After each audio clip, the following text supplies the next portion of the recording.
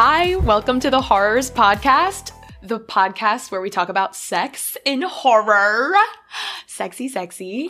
We are the Whorrors. I'm Elise. I'm Shay. And a little bit about us. So we met as English majors in college. From freshman year on, we were in at least one class together per semester. So we were, and we've always been each other's favorite conversation partners. Always like the late drunken night philosophical friend to turn to when it comes to these fun conversations. So we just thought, why don't we have these conversations where people we don't know can listen to us? I agree. And naturally, that turned into a podcast about sex and horror. So it absolutely did. Took a little bit of coaxing on my part. Horror isn't exactly my forte, but I'm really excited about what we have for you guys. Yes, and it's something I love very much. So I'm excited to just jump in and tell you all what we hope to do with this podcast. Eek! In general, people don't think horror is a smart genre. They think it might be gratuitous, exploitative, and violent, and in some ways it is. But the conversations we want to have is about how intentional it can be. But specifically, we want to talk about women in horror, because if you think about it, most conversations about horror are your Mount Rushmore of slashers, right? Your Freddys, Jasons, Ghostfaces, Michael Myers. And most often, you're talking about the men. You're talking about the aggressors. When you think about who's driving the vehicle of the plot, more often than not, it's a woman. While there's not a lot of diversity in the types of representation of women in horror, or at least that's not in the popular or mainstream representations, they're more present than when you would think they are. So you might be thinking, for a horror movie podcast that's talking about strong, empowering women, why the hell is it called The Whorrors? Seems a little bit mean-spirited. But it really goes back to that question of representation and how one of the solidified tropes within the horror film is one of the whore. That would be like the sexually active, confident, sometimes brash or offensive female character. And what happens to her, which is usually being murdered, probably gruesomely, and many of those examples include sexual violence and nudity. So in the anatomy of a horror film, there's a tether between the actions of a woman and what ultimately happens to her. The whore plays the opposite of the final girl, which this is a term I learned recently, okay, because I'm learning. The final girl is often a virgin, often meek, serving as the purity necessary to drive out the evil antagonist. Right, and the horror is one of the many tropes existing within the horror film, or any other film that really uses hot teens as their protagonist. The simplest way to break it down were to be if you're looking at the cast of Scooby-Doo. There's Velma, your nerd. There's Shaggy, your delinquent. There's Fred, your macho male type. There's usually a person representing a minoritized population, so a person of color, or a disabled person, or a neurodivergent person. For the sake of this conversation, that'll be Scooby. And often there's a woman coded to be more promiscuous than her other female counterparts, which in this case would be Daphne. And often that's all we really see of that Daphne character's personality. We don't get much of them throughout the movie because they usually don't make it that far. We usually just see the punishments of their actions or their fate, and not really what else there is to them besides who they have sex with. Recognizing that that trope is prevalent throughout horror movies of the past and present, we want to take a deep dive and look at these characters that don't get that level of attention, or highlight the films that never hit the mainstream because characters like that were their protagonists. Mm-hmm. Let us be clear. We're two feminists who are sex positive and queer and trans inclusive. We don't believe a woman's actions, sexual or non, are prescriptive of her fate. Exactly. And we want to analyze those characters and the context that created them to see who these women represent in society at the time their film was released. Horror movies represent cultural fears. For example, vampire movies booming during the HIV and AIDS crisis, or like the fear of bad blood, quote unquote. Halloween premiering around the time of the Golden State Killer, or, the fear of danger in the suburbs. And through the years, horror writers have created these films intentionally to reflect what's terrifying the masses at the time through the disguise of blood and guts. So these are made with intention, with purpose. So there's stuff here. And if horror movies are already designed to reflect culture on that level, of course there's going to be commentary on how gender and sex are portrayed. So you might be thinking, okay, you want to talk about all of these promiscuous women, but I can't think of any. As we mentioned before, there's two usually prevalent representations of women in horror films. The final girl. So these are your Nancys in Nightmare on Elm Street, your Sidney Prescotts of the Scream series, your Laurie's in Halloween. And then there's anybody who's not her. Or there is a stark opposite who could be, quote unquote, the whore. And try to name them. You might not remember Tatum from Scream, or Tina from Nightmare on Elm Street, or Judith from Halloween. And if those characters don't sound familiar and you've seen the movie, it's probably intentional because they're not characterized in a way that makes you remember them. And it's not just these seemingly small side characters that we're interested in talking about. Think of films like The Descent and Jennifer's Body and The Craft. They've all reached a cult classic status within the horror community, but if you're more of a casual horror fan, chances are you've probably never heard of them. And if you were to ask to name some horror movies off the top of your head, it's pretty likely that you're going to name some of these male-driven slashers like Nightmare on Elm Street or Halloween. And it's not coincidence that horror movies that center strong women aren't as prevalent in the mainstream.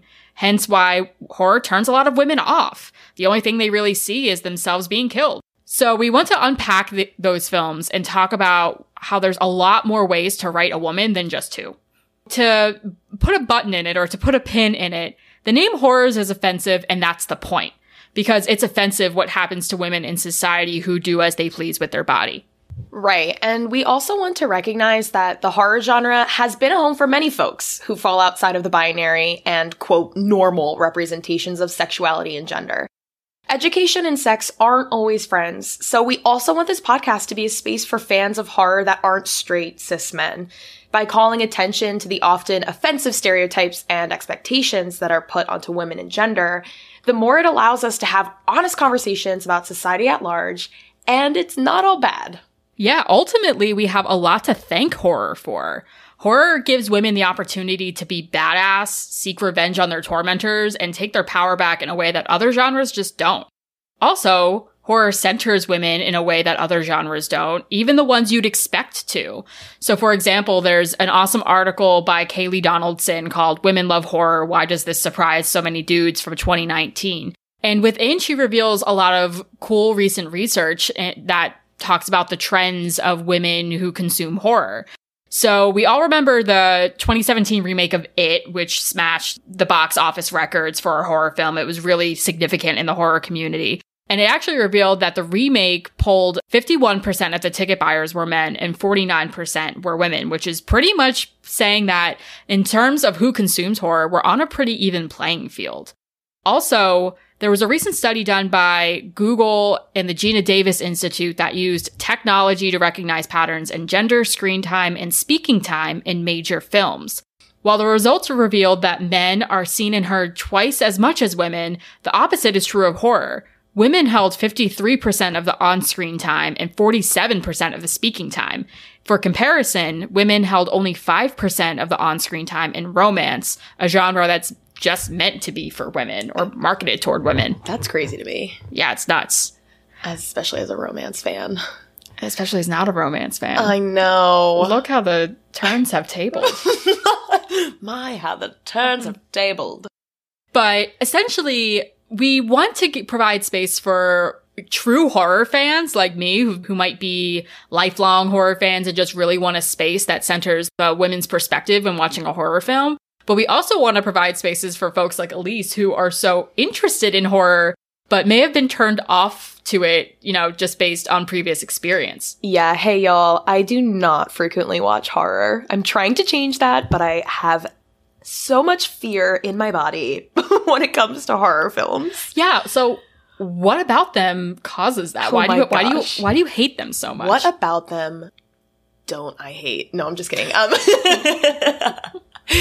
I think a big part for me is that horror films are just so sensory. They just appeal to your sight, the sound when, you know, playing with those jump scares and the music score. That's terrifying. They are very loud. Oh my God, so loud. And I don't know, I think I'm just a sensitive person in general. And I feel very affected by films like that. But like films that are trying to tug at your heartstrings or make you scared, I am so susceptible to those things. And since horror is just so intense, it's uncomfortable to sit through. So would you say you have a strong reaction to pretty much any film that tries to invoke emotion, or just especially the ones that are meant to make you uncomfortable? Films that are supposed to be scary or films that are supposed to be sad, I experience very strongly. I remember when, oh gosh, what's that movie with Lady Gaga? Star is Born. Right. When A Star is Born came out in theaters, I almost saw it and then at the last minute decided not to because I didn't feel like feeling. I didn't feel like feeling. Mood. In that capacity, right? And you know, as much as I, you know, decided I wasn't going to see A Star is Born in theaters that day, I mean, times 10 for anything horror. It's so scary. Also, I don't like a lot of gore. I think a lot of the horror that I've seen seems almost senseless in that way. In the beginning, when we were talking about preconceived notions of the horror genre, I think a lot of that fell into how I feel about it. Just like, why does it have to be that way? Why? Why is it bad that it's that way? Exactly. So because it's doing what it wants to do. It's making you react. Yes. And I think that coming at it from this analytical perspective is going to help me have more of an appreciation for it and at least recognize it for more of an art form instead of being so scared of it. And it's something that, you know, is everywhere. Like you said, that affected me. And I didn't even... Did you watch it? No!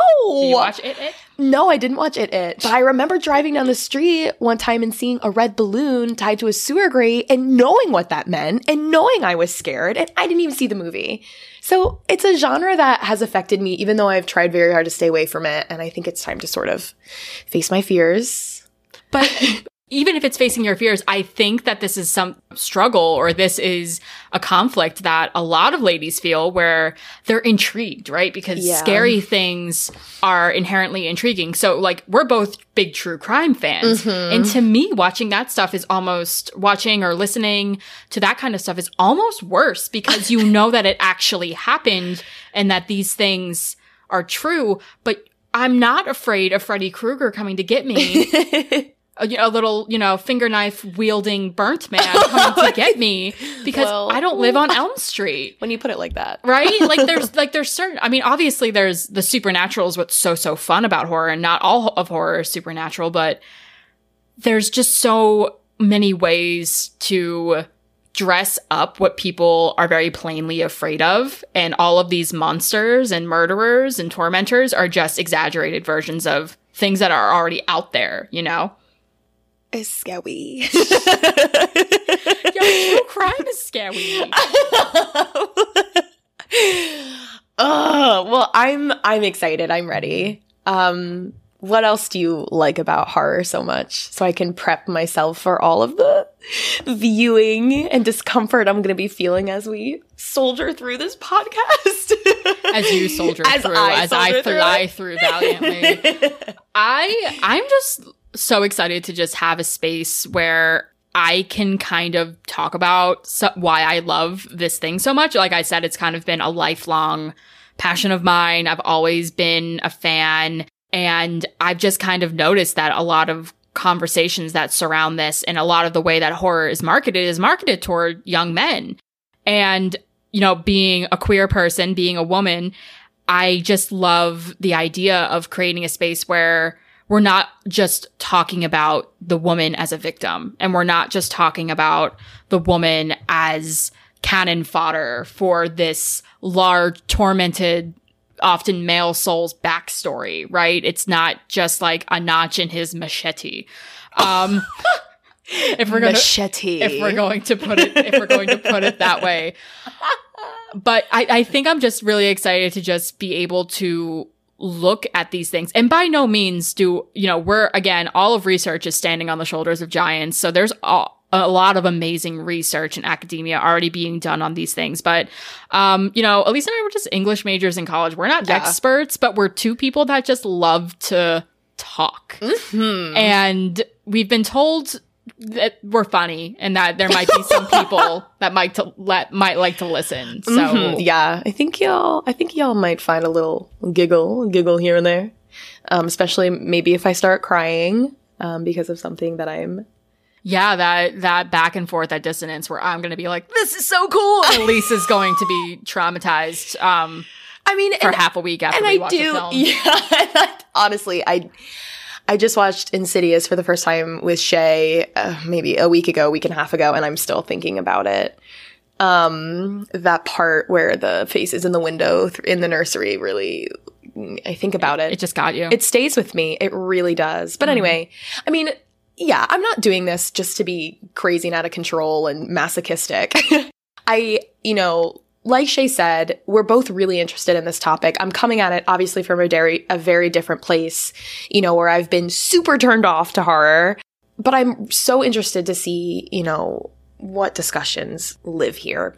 There were always two things that I wanted to change about myself. The first one was that I always wished that I liked spicy food more than I did. And the second was I wish that I liked horror because I feel like there's such a cool kid vibe to liking both of those things. And there's not much I can do about the spicy food thing. I've been slowly working on my taste buds. Right now I can do some mild salsa and I'm feeling pretty good about it. Oh, I'm sorry, medium salsa, because before that it was only mild. Can we talk about progress? But horror is something I feel like I do have a little bit of power to change and to educate myself about. So maybe I can be a cool kid after all. And I'm glad you brought up, we're going to have a lot of different types of discussions here. We're going to, have some episodes where we just focus on a singular film, where we have a badass lady protagonist. We're going to, we're going to be a little academic sometimes and just talk about these tropes and, what built these tropes and what perpetuates them. We might play some games. Maybe to really challenge Elise, we'll just have some hot sauce too. Oh my God. We'll just really just find some spaces to conquer all of our fears in this podcast. But ultimately, we just want this to be a cool space for fans of horror to really just turn some of these films on their head. And again, this is coming from somebody who adores horror, who loves it, and is not trying to be, critical of a genre I adore so much, but really just trying to look at it in a way that I wouldn't say that a large portion of the fan base often would look at it. Yeah. And this can also be for wannabe fans too. Absolutely. We welcome yours truly.